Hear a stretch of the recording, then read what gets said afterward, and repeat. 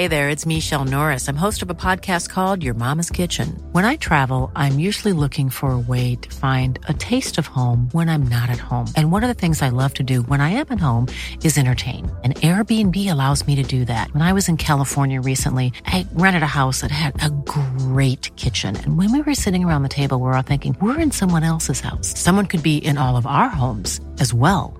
If you have a home, but you're not always at home, you have an Airbnb. Your home might be worth more than you think. Find out how much at airbnb.com/host.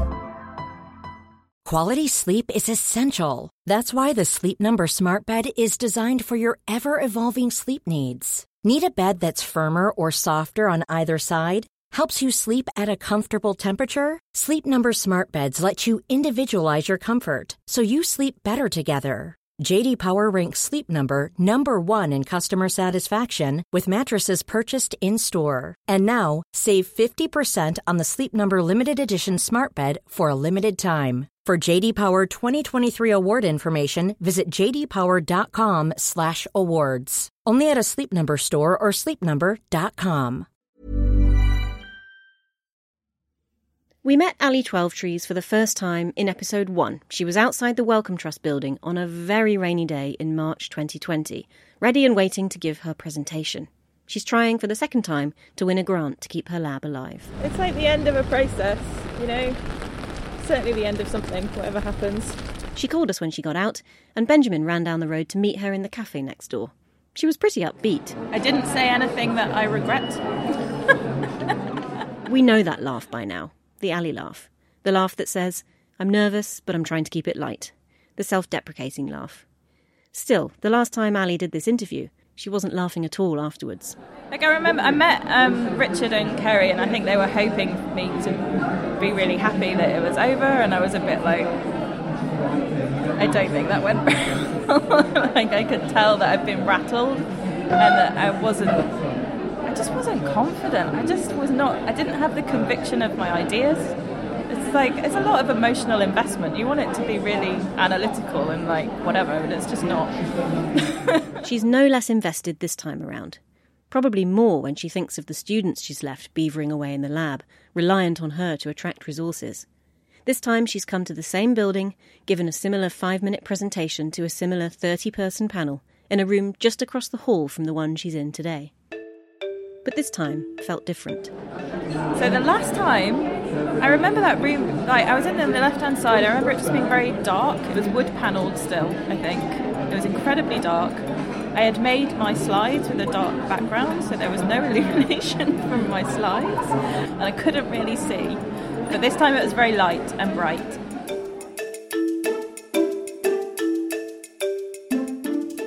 So that was the 5th of March. Ali went back up to Sheffield that night and tried not to think about when she would hear back from the panel. For a couple of weeks, she helped her PhD students to get their experiments working, gathering data on the shape of the kinesin motor protein. But then something much more seismic took over. Cases of the new coronavirus had been drifting upwards in the UK, and the first deaths are reported in early March. Italy, the first European country to be hit with an outbreak, put its whole population into lockdown on March the 9th. Around that time, the UK government advised people with symptoms of a cold to stay at home. Nature's offices were still open, like most others in London.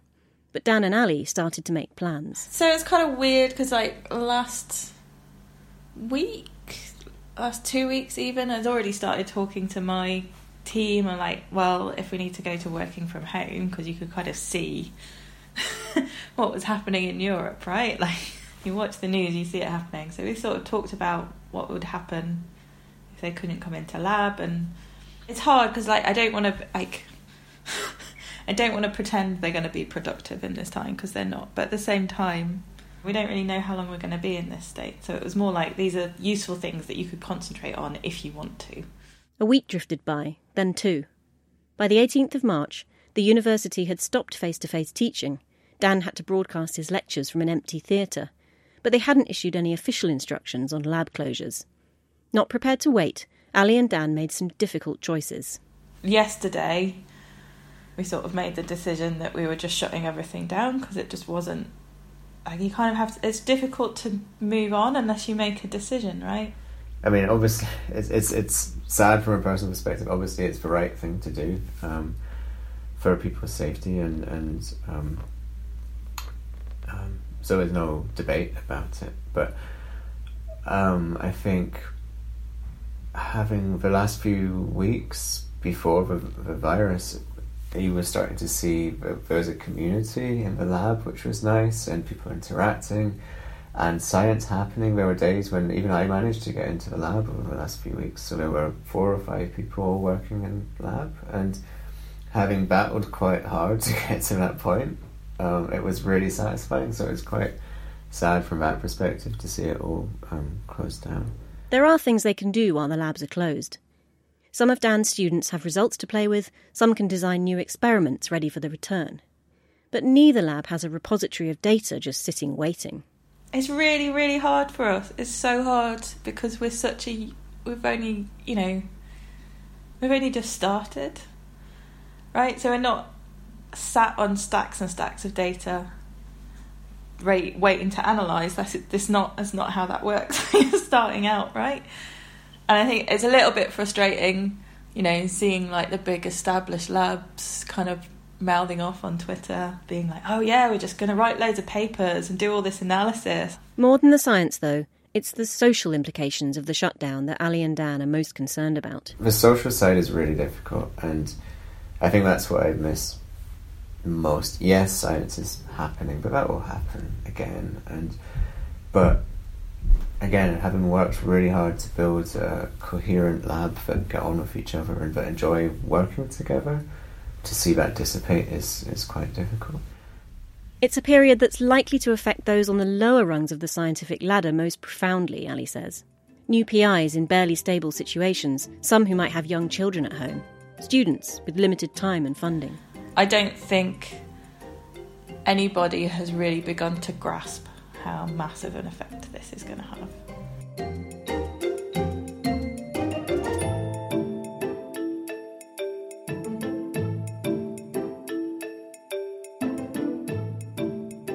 On the 23rd of March, UK Prime Minister Boris Johnson addressed the nation. From this evening, I must give the British people a very simple instruction.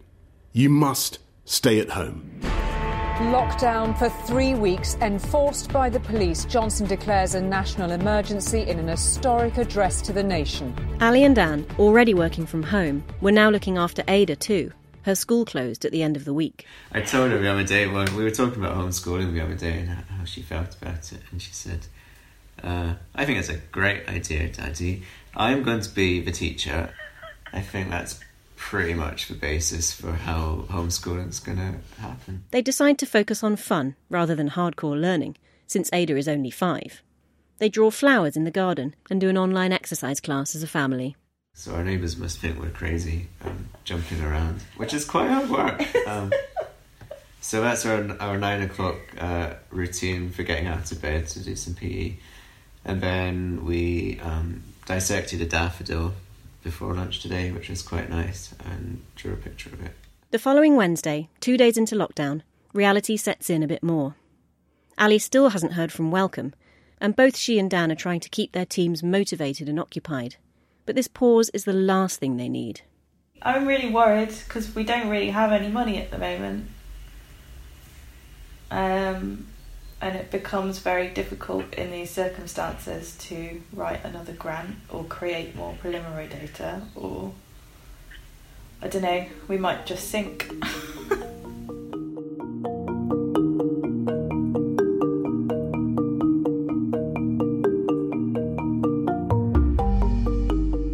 Later that afternoon, Ali was making Ada a snack when she saw an email from Wellcome on her phone. The subject line was the same as it was when she last heard from them about a grant. And I opened it up and read the first couple of sentences.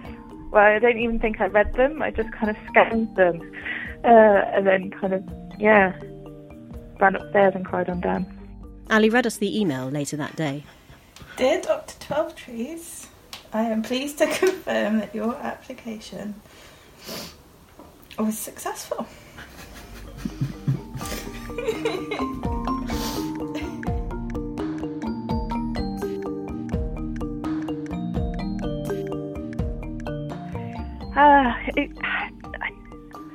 It sounds melodramatic, but it kind of just means everything. Like, this is everything that I've worked for, and knowing that we can do all of the things that we're excited about for 5 years, that's the most certainty you ever get in a scientific career. Like, that we're going to do all the things that we're most excited about, and get really cool data and see things that people haven't seen yet. You know, like, it's really cool. It's a bit like winning the science lottery.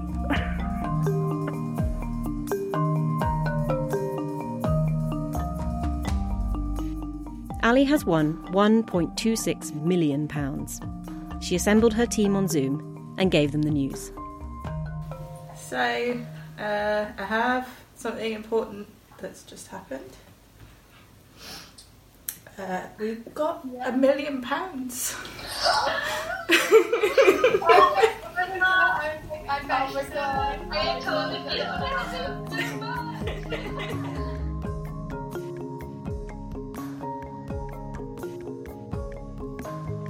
Lockdown continues beyond the 3 weeks the government initially planned, into April and then into May.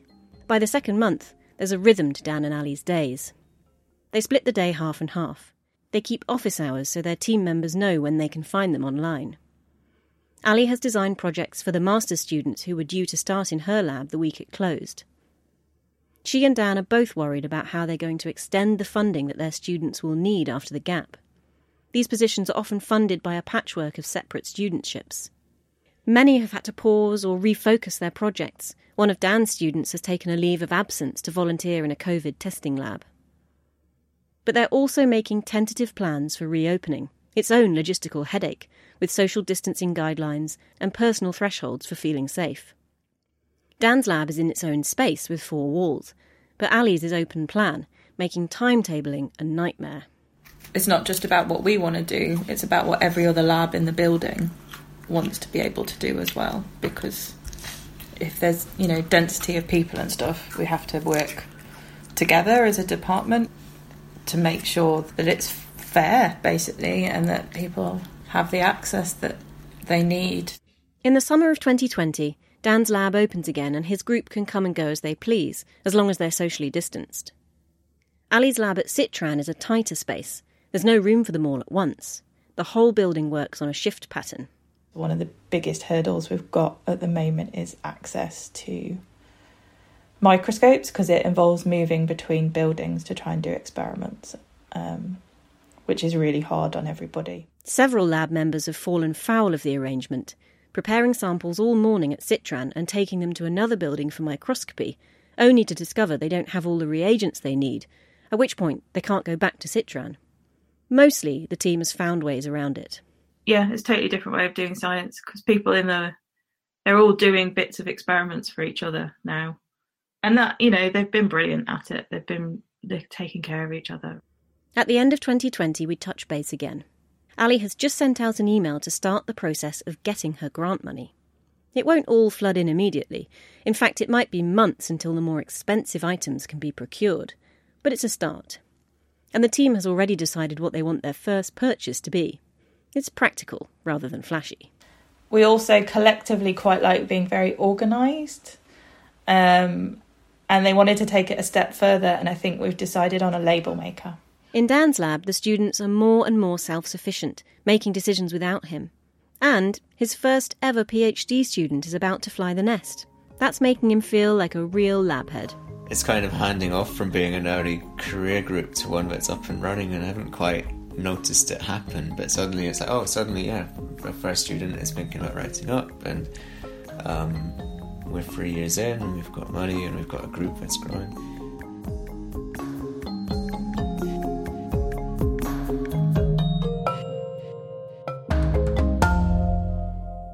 By the end of 2020, Dan and Ali had hit their stride. Ali decided to release her grant money in January, Dan was recruiting for a postdoc, and together they've weathered what the COVID pandemic has thrown at them so far.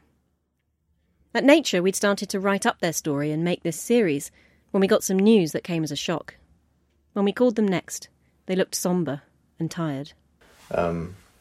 yeah, I mean, it's obviously a big curveball that none of us were really expecting. And I was just biking home from work and I woke up in hospital. In December, Dan was on his usual route home from work, past the Children's Hospital. I think when I first got the call, the guys who found you couldn't rule out. No one saw Dan fall off his bike. And there was no CCTV footage. So it sort of looked a bit like a hit and run. And I found that, I mean, in terms of it being a road accident and Dan being on his bike, that's something that kind of I have a fear of in general. In fact, Dan had had a brain hemorrhage. He was found by a team of doctors coming out of the Children's Hospital. They diagnosed me before they put me on the ambulance, so they knew what to look for in A&E when I got there. And there is a brain injury stroke unit in the Sheffield Hospital, so they were able to do everything really quickly. And but otherwise I would have been in real trouble. The doctors treating Dan put him into an induced coma. And it wasn't really clear when Dan went in, that Dan was ever going to wake up. I think the doctors were not particularly beating around the bush in terms of the condition in which he entered hospital about what his chances were. So I think that he's here at all is one thing, let alone that he's basically working as normal. Almost fully functioning. Dan spent 3 weeks in hospital before being able to come home to continue his recovery. Ali and fellow lab head Emma Thompson took over the day-to-day running of his lab, and colleagues picked up his teaching. I woke up in hospital and I had lectures starting in January. I'm like, right, I'm well. I need to get back and do my lectures now. He was not well. He was on a lot of drugs. I think that was for drugs talking, indeed. In the months since, Dan has made a remarkable recovery. He can walk and speak basically as before. He's still not back to normal, whatever normal looks like now. He still gets very tired, and if he forgets to do his physio, one of his feet goes numb. But both labs are running well. Dan has appointed a postdoc to continue the microscope work he began last year, and Ali has started the paperwork required to buy her £250,000 dream microscope. She's also getting some interesting results from her collaboration with the optics lab, which could change her theory of how motor proteins work. Of course, like all PIs, they have half an eye on the horizon and their next big check. After all, it's now 2 years since Dan's 5-year grant started, and there'll be more grants needed after that. But for now, they have some time. I think we're just going to enjoy not feeling like the clock's ticking for a little bit. Yeah, I think you get used to being on a perpetual cliff edge of unemployment. Yeah, I mean, so I think we'll try and enjoy, hopefully a period of stability to kind of build some really strong foundations.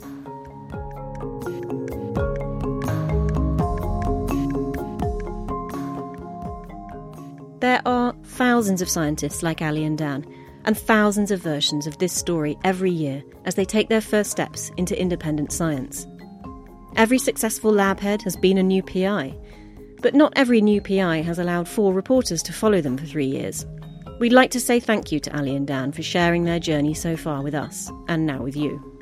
And of course, Ali and Dan's journey has only just begun. They've built strong foundations, now we leave them to build their house. This episode of Starting Up in Science was written by me, Kerry Smith. Benjamin Thompson and I produced the series with editing help from Noah Baker. Heidi Ledford, Richard Van Norden, Benjamin Thompson and I reported the story for the podcast and for the text version that you can find on our website. Read that at nature.com/news. Selling a little or a lot? Shopify helps you do your thing however you cha-ching. Shopify is the global commerce platform that helps you sell at every stage of your business. From the launch your online shop stage to the first real life store stage, all the way to the did we just hit $1 million orders stage. Shopify's there to help you grow. Shopify helps you turn browsers into buyers with the internet's best converting checkout. 36% better on average compared to other leading commerce platforms. Because businesses that grow, grow with Shopify. Get a $1 per month trial period at shopify.com/work. Shopify.com/work. When you need mealtime inspiration, it's worth shopping Kroger, where you'll find over 30,000 mouth-watering choices that excite your inner foodie. And no matter what tasty choice you make, you'll enjoy our everyday low prices, plus extra ways to save, like digital coupons worth over $600 each week. You can also save up to $1 off per gallon at the pump with fuel points. More savings and more inspiring flavors make shopping Kroger worth it every time. Kroger, fresh for everyone. Fuel restrictions apply.